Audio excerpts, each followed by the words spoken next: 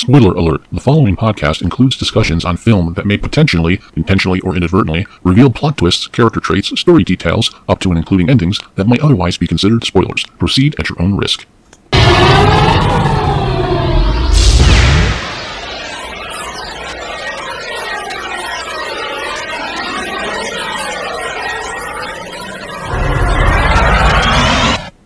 You're listening to Movie Sucktastic.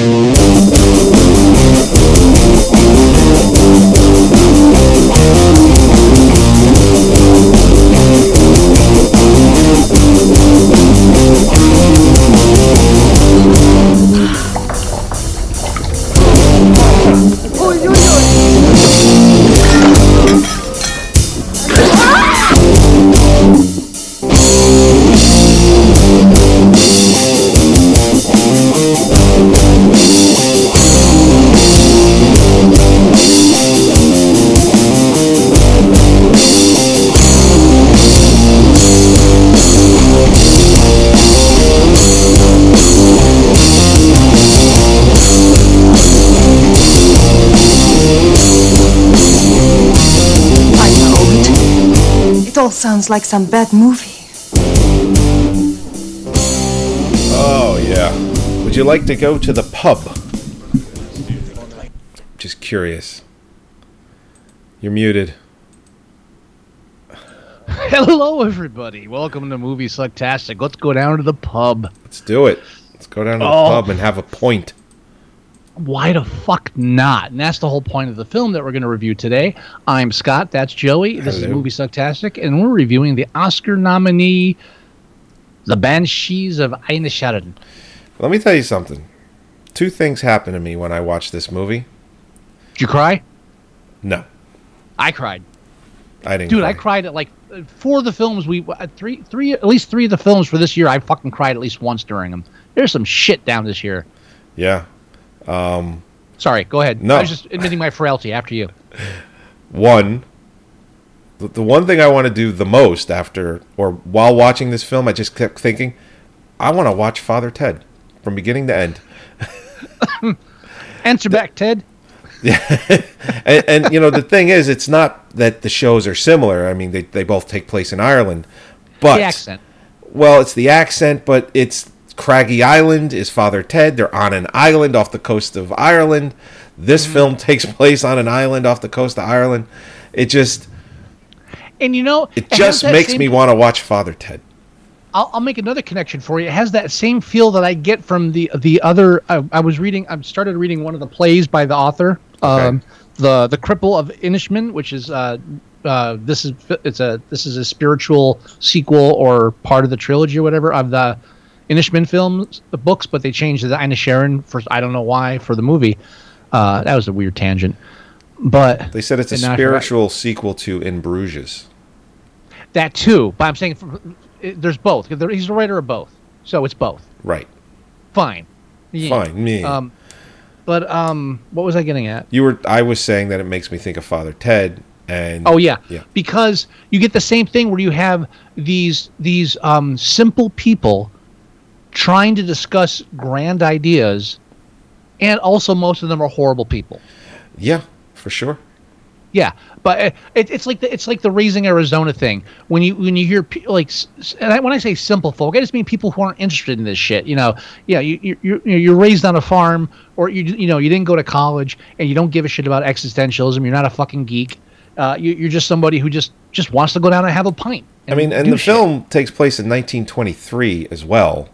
So during the Irish Civil War, Irish conflagrations, yeah. So I mean, it's a simple time as well. I mean, it really can't get much simpler. I'm just trying to just express that when I say simple, I'm not trying to. I know what you mean. I know what you mean. Just like that they're not slow or stupid. Just like they say the Patrick, the fucking Gaelic names. I think that's right. Fucking just irritate me. It's like, can we just say Patrick? I mean, I get it, but you're killing me. Yeah. But yeah, I know. No, Scott. No. Fuck, shut up. Shut up, white man. But like when they're telling him at the bar, like he's like, well, no, you are kind of simple, but not in that way. I mean, you're not a bad way. You're not dull or dim. Yeah, you're just I mean that the same way about them as these people in the film. It's just really just like mostly just horrible people. It's like It's Always Sunny in Philadelphia, but 100 years earlier and not funny. Yeah, I mean, not that the film's not funny. There's obviously a dark humor running throughout the entire film, and that's one of the charms of it. right. Yeah, they call this film a tragic comedy. That's what really it's labeled. is. Yeah. And then the other thing that I want to do when I Sorry. watch this is I want to go to Ireland. Fuck that. No, I want to go to to an island off the coast of Ireland where there's nothing there. You go to the pub and that's it. I've seen too many films, though. I'm going to be that guy in the weird sweater that gets swept up in the fucking cult witchcraft bullshit. That's all. It's going to be. It's like American Werewolf from London. Just any of these films. Just an American going into Ireland, say, hey, let me go out to the pub. That's the last thing you've ever fucking said. I just don't trust it. You don't trust it? I just feel. I don't know. I don't know if it's based on my perceptions of Ireland from films I've watched. So you can blame Irish writer directors. Oh, okay. For what you want. Countryside looks beautiful. I'm sure they're not cutting off fingers at every district. I'm sure you can. Most people I think would move out of that town if they had a chance. By choice. So that was by choice. Yeah. If you have a choice, you're not going to end up on Craggy Island unless you did something bad with the church. So I joke when I say like the film's the film's main desire is to convince you not to visit Ireland. I'm kidding, but yeah, it is very depressing. I mean, do you want to walk through the basic plot, or you mentioned Down to the Pub, which is very much the catalyst for this whole film, is the fact that he wants to go down to the pub with his friend, and his friend. Well, that's how that's how it starts. He walks to his friend's house, which is very close to his. They're lifelong friends. They apparently they grew up together, or most of their life. They have been friends. Like most of the people on this place. I mean, they've been their entire lives. Yeah. I mean, it's, again, 1923. It's a simpler time. You keep friends for your whole life. So he goes, and his friend's name, which is Brendan Gleeson, his name is Colm. Like, it sounds like Colin or Col, like, for short, but it's Colm. It's Colin, but they're being Gaelic about it. Yeah, his name is Colm. So he goes and he just knocks on his window. Call him. Hey, going to the pub. Meet me at the pub. Call him. And he's just sitting in his house doing nothing except smoking, which they mentioned like 2-3 times. It's like, you went to go see him? Yeah. What was he doing? He was doing nothing. Smoking. Like, it's mentioned a few times. And then what was the word that they used? Rouse? You two rousing? Like, meaning they're fighting. I guess it's a Gaelic or it's an Irish. Yeah, like a row. Yeah, like a row, to rouse. Yeah. I just assumed when I heard it, I just assumed it was a version of. I mean, I grew up watching British TV show and stuff, and so I grew up like trying to learn accents and stuff by through entertainment. Right. So when it comes to films like this, I make assumptions like that just based on I just use context and I really don't dwell on it for that purpose. But yeah, when I heard rouse, I'm just like, okay, it sounds like rowdy or route, So right. Sure. Well, that's what I didn't have a problem figuring it out, but it wasn't a word that I have heard used that way. Oh no, me neither. Yeah. So like when they said it, I was like, you two having a rouse? And I'm like, oh, that obviously means they're fighting. But I thought it was interesting. So he confronts him and he just tells him, I don't like you anymore. And then it builds on that. Like, it's not, because he can't figure it out. Colin Farrell or right. Patrick, he can't figure it out. He's like, what the hell? We're friends. Like, you don't do this. Mm-hmm. And so what happens, you just have a normal life, and what happens is this existentialist dilemma is inserted into it, and it is helped along by the fact that Colm is a very shitty at describing anything, or he goes about it the wrong way. And in a good way, because you watch the film and I enjoyed it a lot. It's frustrating to watch. It's like, what the fuck? Yeah, on like, every level. what the fuck is wrong with you? Every person. He's your watching only the friend film- on this whole goddamn island. What the fuck are you doing? Yeah, the reason Carrie Condon is up for an Oscar for this film is because she is every person in the audience. Why the fuck are you here? Get the fuck out of there. This place is crazy. You're all crazy. I'm fucking leaving. That's Right. every person in the film in watching this film. Like, if I was there, I wouldn't be there anymore. Yeah, that's it. Because because she confronts him at one point, and she's like, "What the hell?" And he's like, "Well, Yeah. he's boring." He goes, "You're all boring." You're all, because you could tell, because she's a woman on this island. She's a young woman on this island, and she obviously isn't seeing anyone or have found love. She's a young, smart woman on this island. Let's underline the important part there. So, and she hasn't found love, and obviously it's for a reason, because they all suck. They're all boring. So everybody's in this normal routine, and the routine is broken by Calm, Brendan Gleeson, who just decides one day that he's not happy with where his life is. He gets an existential dilemma where what's the meaning and purpose to my life? And he suddenly decides that his life isn't worth anything unless he achieves something that will live beyond him in art, in music. And so suddenly he has this existential dilemma, and he forces it upon Colin, who's his lifelong friend, in the most severe way. So the film isn't really about Brendan, it's about Colin, because as you said, the film starts with this normal day. This is the routine. The routine is broken. Why? No reason. No reason's given. Right. And so this thrusts Colin into this existential dilemma of, why would you do this? Why would this happen? And just the fact that there's no reason behind it. You mean Patrick. Sorry. Yeah. I was saying Colin Farrell. Yeah, Colin. So the reason Patrick's existential dilemma stems from this is because now he's told that he's not allowed to have this life, and life is the only thing he's ever cared about, just existing.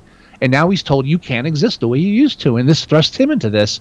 And then just the lack of communication between these two, between everybody really, except Siobhan, is what really drives this, because you're dealing with these deep ideas, but no one can really express them or understand them themselves, and they can't even figure it out because they won't talk to each other, at least not in a real sense. Right. No, exactly. And what ends up happening... No, that's perfect. What ends up happening is Colm, after he's confronted by Patrick with this, he tells him, he goes, "Don't talk to me anymore. Leave me alone." And he basically says to him, and this is at the pub, so it's in front of everyone. Yeah. And he says, "If you do, I'm going to get my shears." He has a pair of sheep shears. "And I'm going to cut my finger off my left hand, my fiddling hand, and I'm going to give it to you. And I'm going to do it every single time you talk to me until I have no fingers left." And Patrick's like, "What the fuck?" And then, he leaves. So Patrick, they're lifelong friends. He kind of leaves him alone for a little bit. Like, it's, I think, maybe a day. But he does leave him. But then he gets drunk. And he talks to him. He's talking to the cop, who is Barry Keoghan's, the kid Dominic, who's considered the creepy kid on the island. That's his dad. And there's our dick shot for the Oscars, by the way. Yay. Continuing. He's the young kid on the island, and he goes back and forth with him. But his father is sitting with Colm. And of course, Patrick is like, he's getting drunk on whiskey. So he's like, "What the hell? You've traded me for this guy? You'd rather be in the company of this guy who's an asshole, beats his son up." And then, he gets drunk. And then next thing you know, cuts his finger off the next day and throws it at his door. Right. So again, this vast lack of communication between the two Combe obviously, while he is a passionate artist, he's not really a thinker, at least in like a philosophical sense. No, but there's something wrong with him. Well, obviously, but again, we're just talking about even just stubbornness, old age, and again, here's someone who's been in the same routine for a while. He's trying to break out of it. He doesn't understand how to explain it. The closest that Combe ever comes to explaining it is when Patrick first confronts him in the bar, and he talks about playing the tune and how this will last beyond us. This will be forever, and blah blah blah blah blah. And this is important. And what he's trying to express there is what I said earlier. What he can't, because I don't even know if he understands it himself. He's coming to terms with this. He's like, my life will not mean anything unless I'm able to pass something on of value. And the only thing I can think of that I can do that is of value is make music. So what he does to Patrick at this point, the fact that he's Colin, if I say Colin, you think I'm saying Calm, and that's fucking a pain in the ass. Patrick. So when he tells Patrick, I'll cut off my finger every time you talk to me. What he's trying to express to him is, every time you talk to me, you're preventing me from achieving some kind of meaning to my life. So, to punish you, I will purposely prevent myself from achieving that goal. Every time you do it. But the problem is he doesn't explain it like that, and Patrick doesn't understand it. He doesn't, and no one doesn't understand it because it's fucking insane to begin with. But here's how you know he's fucking mental, because he did finish the song. Because Patrick, he comes to his house and basically comes to fucking tell him off. He cuts his finger off and he's fucking with his head, and they're not friends anymore. So he goes to his house to tell him off. He's like, listen, you fucking crazy person. I mean, that's what I'm thinking, that, obviously he was more eloquent than that. And then at one point in the conversation, Colm, he hears him, and they're actually having a real conversation, not what he felt the conversations they were having, which is why he's thinking he needs to leave him as a friend and he can do whatever he wants. But then Patrick fucks it up, because he starts talking about the fiddler guy that he told to get off the island because he lied to him and said his father got hit by a bread van. That's how my mom died. I hope it's not the same one. It's like, it's 1923. It's like it was the same one. This was the same one. I mean, it was a lie, but it's like, it's 1923. It's probably the same one. But anyway, so he confesses to that. But before he does, he says, how about we go to the pub? I'll get a pint. It'll be waiting for you.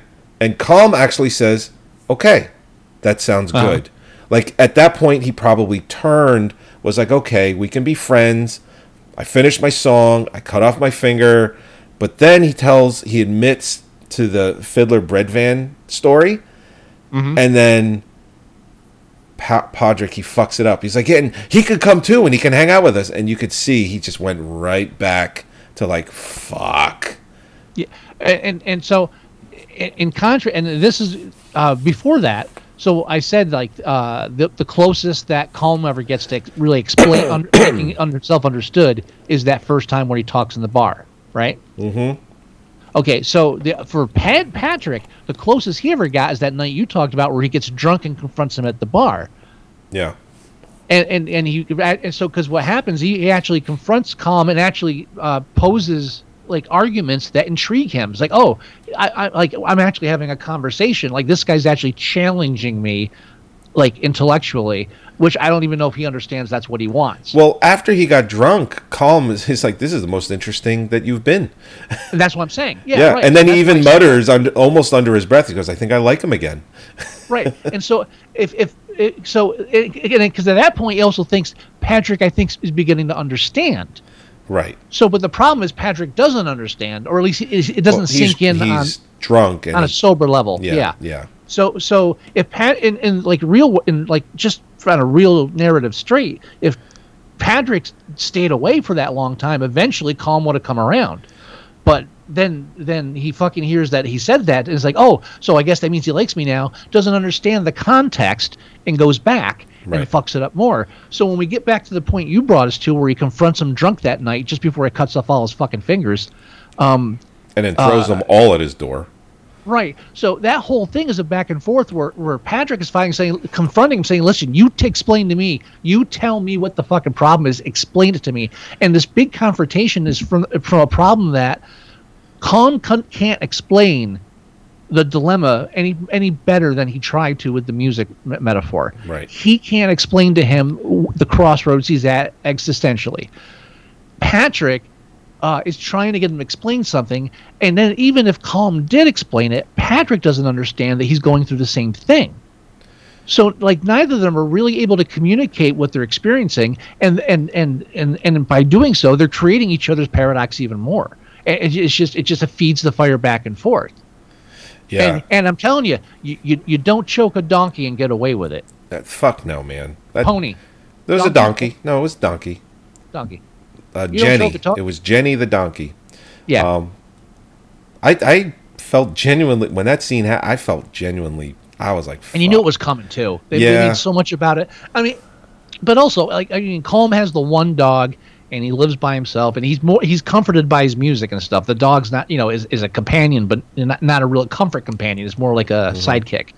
But you've got Patrick, whose main problem is he lets the donkey sleep in the house, and he always wants the animals around him. And when Shaban leaves, he just lets all the animals in the house because he doesn't like being alone. He likes company. Right. And that's obviously especially why when Calm said he, didn't have or didn't want to be his friend anymore, it really was devastating to him. And then you find out why as you go down, because everybody in this fucking village is a dick. Yeah. Yeah. In one way or another. And when you said you kept thinking of Craggy Island, I'll tell you exactly why you thought of Father Tom is when Ted. Shaban goes to the Father Ted is when Shaban goes to the fucking post office grocer. Yeah. Oh yeah. That whole scene there. Yeah. That's Craggy Island. Yeah. That bullshit. That's that weird kind of, and I'm only like the first 15 pages of that guy's play. I've been sidetracked, but you get the same vibe immediately. You say, wow, everybody in this town is just fucking evil except for the cripple kid. Yeah. Like, I know this going into the gate. I don't know if I want to finish reading this already because I see this film. I know how this shit ends now. Not well. Yeah. No, I know. I don't think this cripple's making it through the book. So Patrick, after Calm cuts all of the rest of his fingers off, which he does threaten the sister. He's like, listen, if he comes by again, I'm just going to cut them all off, all at the same time, not one at a time. It's just going to be all the rest. The other four are going to go, So he does that, and then he throws them at his door, and Jenny the donkey eats one of them and chokes to death and dies. So now Patrick, he's lost his only friend, and then the donkey was also he loved the donkey. It was a friend, a true friend, an unjudgmental friend. Yeah, and now that's dead. His sister leaves the island to go to the mainland to work in a library, so he's truly alone. So now he's pissed. So he goes to Calm. And before you go any further, though, I just want to underline here: when we say alone, it's not just like I'm alone. It's again. I keep focusing on the existential standpoint because this is the pairing we got today. Is that they're not just removing companions or like soulmates. They're removing reasons for him to exist. The animals, because he loves them, so he's there to protect them. He feeds them. He's like a farmer. His sister. He exists for her. She's his companion. She's his sister. That connection. His friend, going to the pub every day. These are all the things that he exists for. He's a simple person. This is all he needs to lead a happy life. They're taken from him one by one. Yep. And really, Shaban is the pub is the first thing we lose. The routine. Then he loses Calm on several levels. Then he loses Shaban. When he finally loses the fucking donkey, that's it. He snaps. He has nothing. Well, he has nothing left to exist for. So he's now finally in the same situation that Calm was. Calm is dragging him to this. Calm not directly, indirectly, but he's been driven to this point where he now has this existential dread where there's nothing I exist for. and and at the same time he's coming to realize that like all this simple reason and logic that he lived by, where it's like we're friends, we go here, we do this, we're together. There's no it's just there's trivial fights here and there, but this is all part of this little plan. But now he's to the point where cruel things are being done for no reason whatsoever, and it's just this kind of senselessness to it. It takes away the true concept of having any reality or any reason for anything happening. So he pretty much embraces what Calm did, which was like, if I can't have anything, if I can't have something to exist for, I'm going to tear it down. Yeah, and he confronts Calm and he tells him, "I'm going to burn your house down. I'm going to do it at 2:00." On what did he say? It was Sunday after church. But what did he say? I forget the phrase. Like God's day, or it's something to signify that it's on a holy day. It's Sunday. But he says at 2:00, I'm going to burn your house down. Make sure your dog's not inside because I got no qualm with him. And he goes and he does it. He burns his house down. But Calm is inside and he sees through the window that he is, and he's fine with it. Because he's, like you just said, everything that you just said, he's taken. I wouldn't say he's fine with it. I would say he's determined at this point. No, he's fine with it, and I know he's fine with it by how he talks to him on the beach at the end of the film. Because Calm says to him, he goes, "I guess we're even with the burning down of my house." He goes, "No, we're not." He goes, "We're not even." Because he's removed his reason to exist. He's removed his cause, his purpose. Because he says to him flat out, he goes, "If you stayed inside, we'd be even." Yeah, exactly. So he's fine with him being inside. He was because okay he's with essentially killed him. Yeah. But I was when you said he was fine with it, I'm sure he's fine with it at that point. When they're at the beach talking, he says so. I'm convicted. What I was saying no to was the idea that he was fine with when he looks in the window, sees he's still there and he's burning, and he walks away.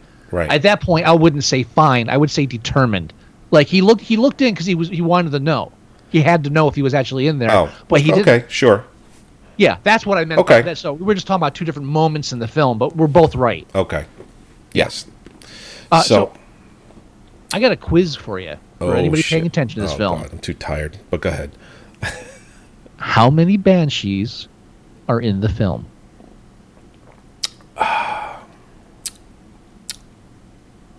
2. I would say. Is that your final answer?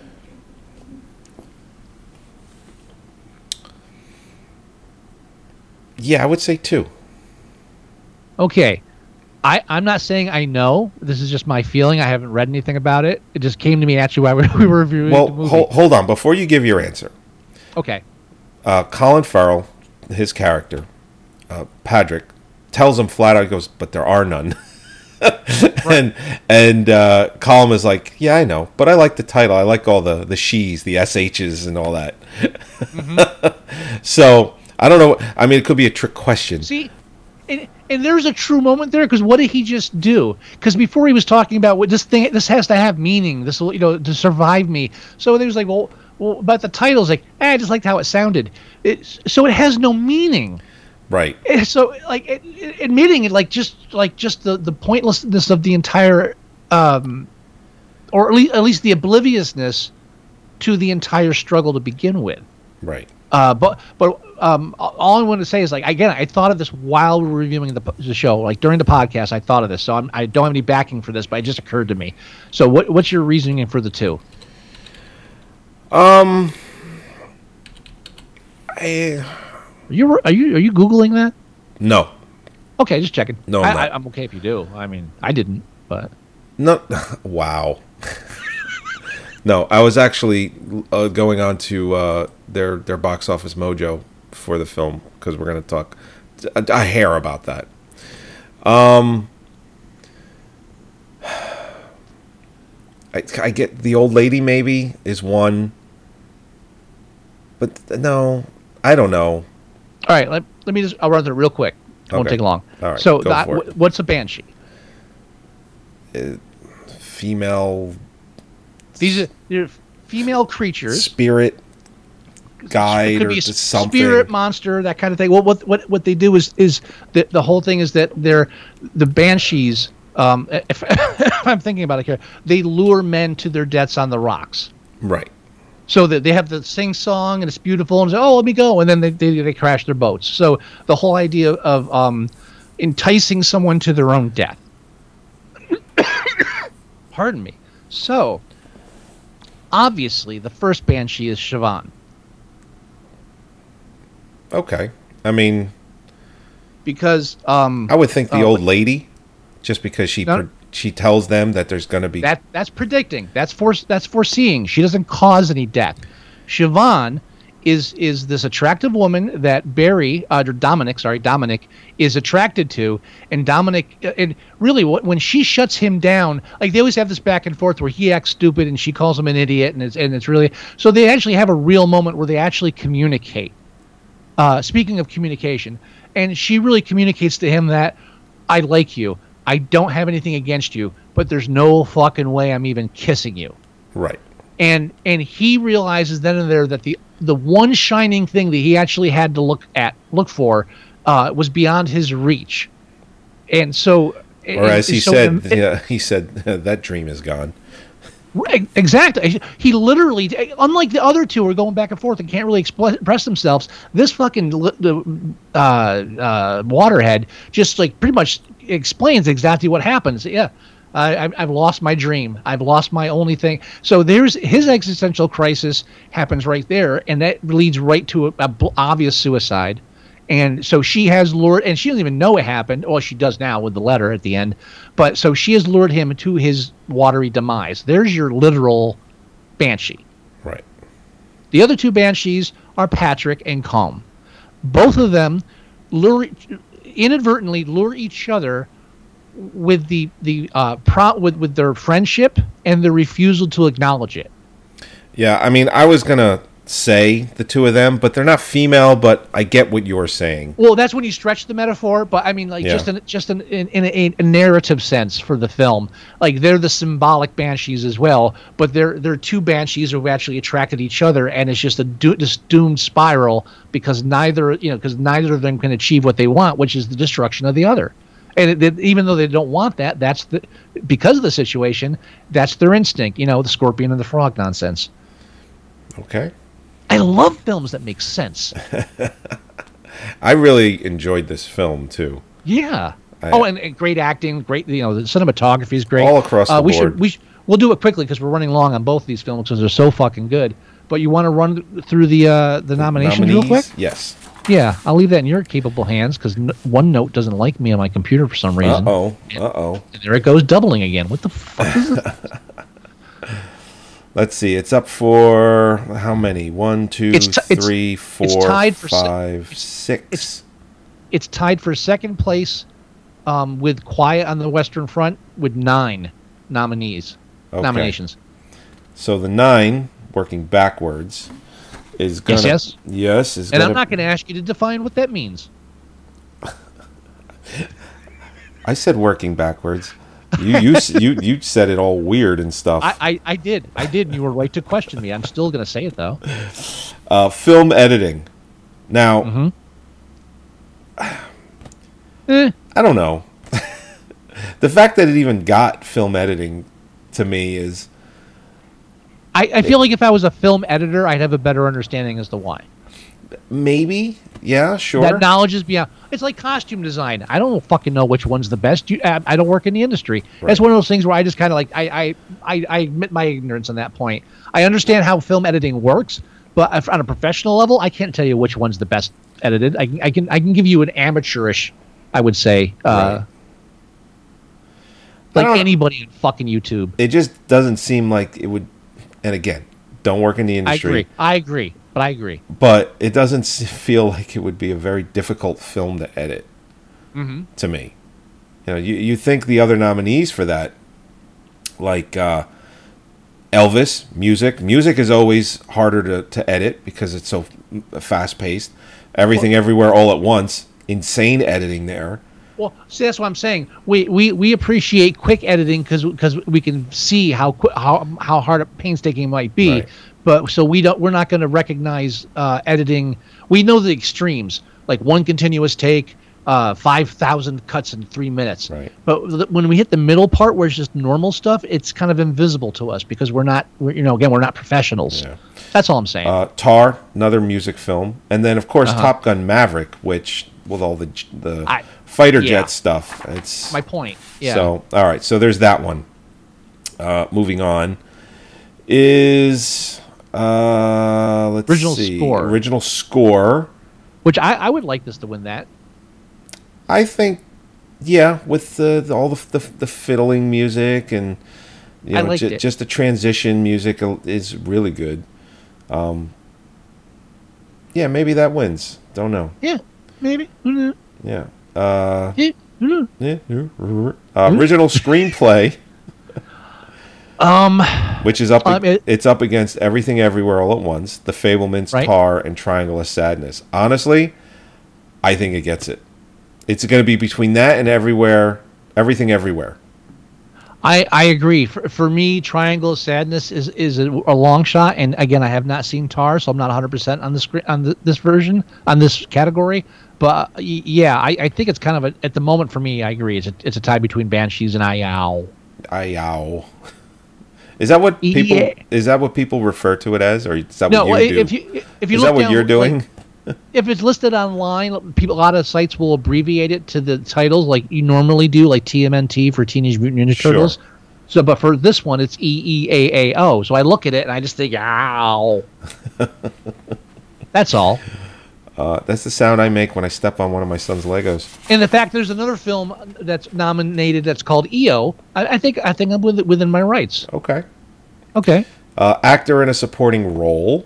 It's got 2 nominations there, which is Brendan Gleeson, who is Calm, and Barry Keoghan, who plays Dominic.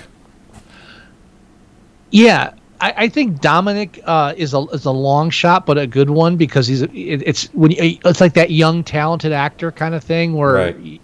you know. And what's interesting is, the production company, I guarantee you, put Colin Farrell, Brendan Gleeson, and Barry Keoghan up, and Colin Farrell didn't get the votes. Yeah. Well, hey, it's a more subdued role, I think. I'm not saying it's And a I'm lesser not saying Barry Keoghan as Dominic isn't good. I just honestly think Colin Farrell was better. Oh, and also, I'll play the age card if you want. I think Brendan Gleeson is getting a bit up there in the years. He's definitely. I think he's in his late 60s. He was born in 1955. I'm not doing math. 55. That's not too bad. That's like 20 years older than me.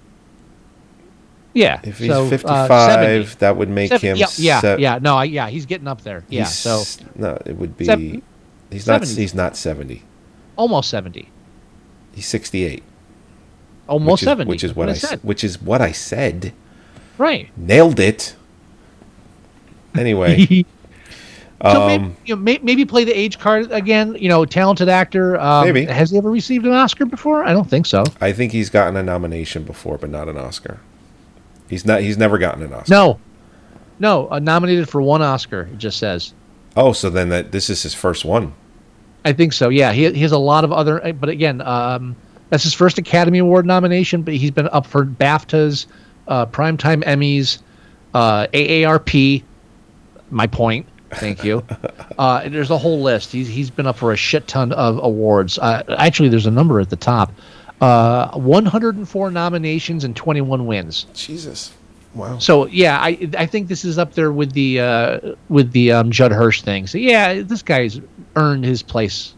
So maybe I think for that reason, I'll give you politics. Well, I mean, Ke Huy Quan, he's the favorite, but obviously I haven't seen others, but I would think Brendan Gleeson, he's right up there.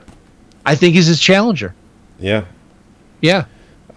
Actress in a supporting role, Kerry Condon, which is his sister in the film, Siobhan, for the Banshees of Inisherin.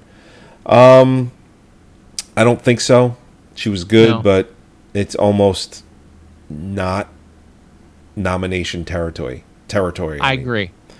Again, great performance. Oh, Maybe. act. What? Okay, Colin Farrell is nominated for actor in a leading role, Lead role, yes. which is interesting to me because again, the production company is the ones that do this. So, Brendan Gleeson is in the supporting role category, Yeah. and Colin Farrell is in the leading actor. They're on the screen Yes. for the same amount of time.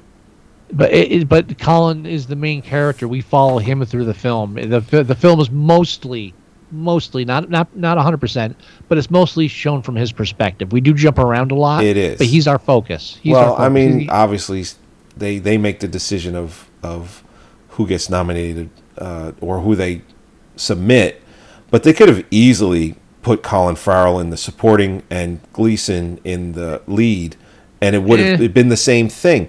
Listen, it just this might nearly every scene that happens, they're in together, and when they're not, it's just a different supporting character that they're talking to. just a thought. It might actually come down to how they're actually building the credits based on their contracts, since they're with the guild. Who knows? So it might really come down to he's listed contractually as the lead actor. Okay. I don't know if that's how it's judged, but that might be a consideration. But anyway, no, he's not going to win, even though he's excellent in it, because it's going to Brendan Fraser for The Whale. I've said that it is a gimme. If there is one, like if there's gambling odds, I would put money on it. Like I actually would put money on it. It's a guarantee. If he Unless they find a dead body in Brendan Fraser's house, he's winning. Yeah, unless Brendan Fraser like kills. Actually, I'm just gonna stop there. That was going down a dark path, and I want to go that way. Donkey. I'm gonna stick with. If he kills a small donkey. Yeah, if he eats a child, whatever, So then directing, Martin McDonough for Banshees, Daniel Kwan, Daniel Scheinert for Everything Everywhere All at Once, Steven Spielberg for The Fabelmans, Todd Field for Tar, Ruben Östlund for Triangle of Sadness. I think this goes to Daniels for Everything Everywhere All at Once. This is a repeat of what I said last episode, but obviously I have to say it for this one. Tar's the only one I haven't seen. The Fabelmans can eat my ass. I'm a bias for Triangle of Sadness because I do love the film. However, I feel like it's the long shot, and I think between Banshees and Yao, I would have to lean towards Yao. But if Banshees won, I would not be upset. But this could be one of those years. And if the Fabelmans wins, I'm fucking done. It won't. But this could be one of those years where they split directing and Best Picture.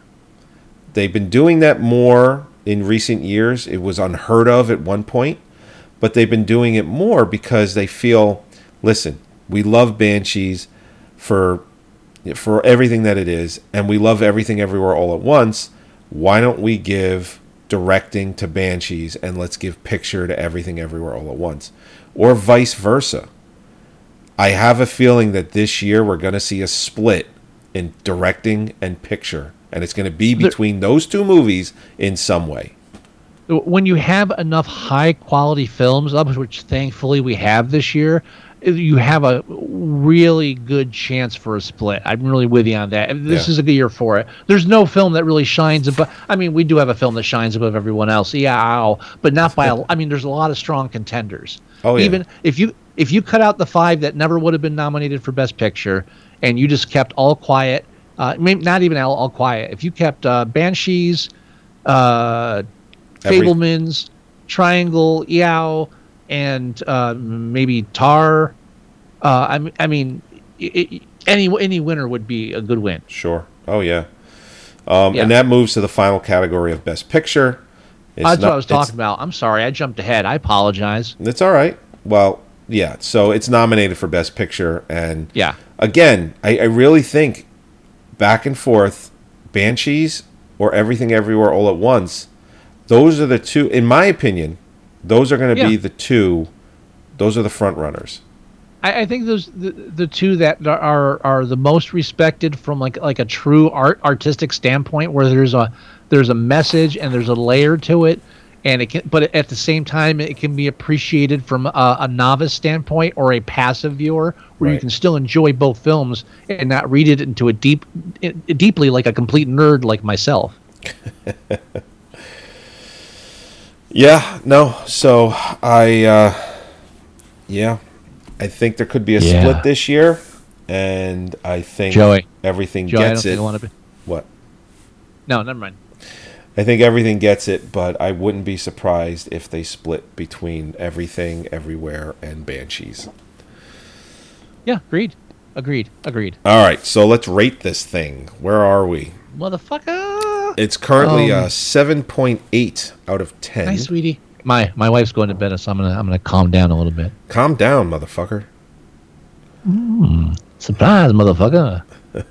It's currently Release, motherfucker. It's currently a 7.8, and I kind of get the feeling that a lot of people gave it 7s because, not that they don't understand it, it's not that kind of movie. They don't,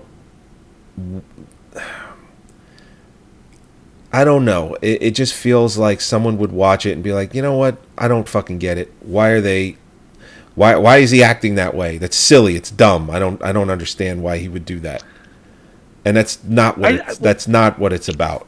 It's a simplest. It's a much like the time period and everyone in the film. It's a simplistic approach to not giving it a higher score. Well, yeah, and I think those people are in the vast minority when it comes to this and rating. I'm looking because I have the Rotten Tomatoes printable ballot. Banshees got a 97% critic score, which a movie like this, as good as it is, I expect that. But the reason I say that, the reason why it's in the 7 range, is because only 76% of the audience score, of the audience liked it, 76. So while it did get a good score, you can tell there are people that are like, yeah, no, I don't, it's dumb. Well, they're fighting over stupid things. I don't get it. Well, you're always going to have that curve with an intelligent film, even when as entertaining as these two. But so if we look at the IMDb demographics, what I see is the lowest average rating is 7.6 for anybody 45 or older. Okay. Older people don't like this film. And the highest demographic for this film is 8.2, which is males under 18 again. Again, only 105 of them, but the 105 of them that did, the vast majority of them like this film. Yeah. Oh, yeah. So I think what you see with the thing is this being an art film, I'm being too loud. I should lower my voice. So what I mean to say is the room right next to this room? my office is right next to the bedroom. I have a daughter and a son, and they have 2 rooms. I can't have a wall adjoining those. Oh. I don't want to hear anything that happens. So I had to. That was a sacrifice when we did the layout. Anyway, so all I'm saying is that this is like really kind of an art house film. Is it A2? It's an A2, right? A24? I know everything. A24. I don't think it is. Everything was an A24. Everything Everywhere All at Once was A24. Right. So like with these art house films, like most people don't see them unless they want to. Like True, if you go to a movie theater and you're a casual viewer, there's a good chance you're going to see Maverick. Average person doesn't know anything about films, walks up, they're not going to see this film. And if they going to see do, this film, they're probably going to walk out disappointed. and that minority of the guys dragged by their girlfriends or vice versa, they're the most negative reviews you're going to see. Yeah. So the demographics don't lean too much, but again, the younger people, the minority of younger people that sought the film out, they enjoyed it more than anybody else. Yep, for sure. Which is the same trend we saw in everything, and I think it's a good trend. I like seeing that trend. It gives me a little bit of hope in this world. All right. So what are we thinking score-wise on this? I think 7.8 is too low. I don't think it deserves lower than an 8. What are you thinking? Well, I don't see. Here's the thing. I don't want to throw tens around like no, donuts. No. I wouldn't throw 10 on this. I'm okay with a 9. I'm good with a 9. Yeah. Really? Wow. We're soft this year. There's some really good stuff. No, this this is a really good film. This is a really good film. Yeah. All right. So I mean, this is one of the times where, say, a point, like, oh, I'd go 8.7 on this. Like, I accidentally rated it 10. I had to bring it down a notch. All right, 9. There we go. 9. I think this is deservingly a 9. Yes. All right. I'm tired. It's time to do this. Yes. Stop talking. All right. Quick wrap up. Episode 387. By the time we're done with these Oscars, we're going to be close to 400 episodes. Go to our website at moviesucktastic.com. Download or listen to the show there. Go to iTunes. Do the same thing. You can go to our Facebook page at facebook.com/moviesucktastic. You can leave us email. The address is themovieguys@moviesucktastic.com. If you want to leave us voicemail, it's 908-514-4470. You can go and do a search for us online. Just go anywhere, do a search for Movie Sucktastic. We come right up. You can hear us all over the internet, whether it be go to YouTube, watch us live there. You go to iTunes. Spotify's coming soon. Amazon Music, we're on there. Stitcher, we're all over the place. Do you have any words of wisdom, Mr. Wilson? I don't think I want to be your friend anymore. But why? Oh. Let's go to the pub. I'm going to cut a fucking finger off. Have a point. That escalated quickly. It really did. It sure did. By the way, I know I always say Google it, but actually I've been using Edge a lot, so I feel kind of a hypocrite. Well, Edge is uses the Chromium OS, so it's basically Google. All right, then I'll shut up. All right, but it was funny. It's like Dominic. He goes, "I'm surprised you didn't go talk to him to see if he was bluffing." I love that scene. He's like, "I would have did it just to see if he was bluffing," and he wasn't bluffing. It's a great film. Yeah. All right, everybody. We'll talk to you next week when we review 2 more movies for our Oscar reviews. And we don't know what those are yet, but we will figure it out. But one of them's going to be Avatar soon. Yeah. Yes, it is. I don't want to go to the movies to see it, but No. yeah, we'll see. All right, everybody. Bye-bye. Bye.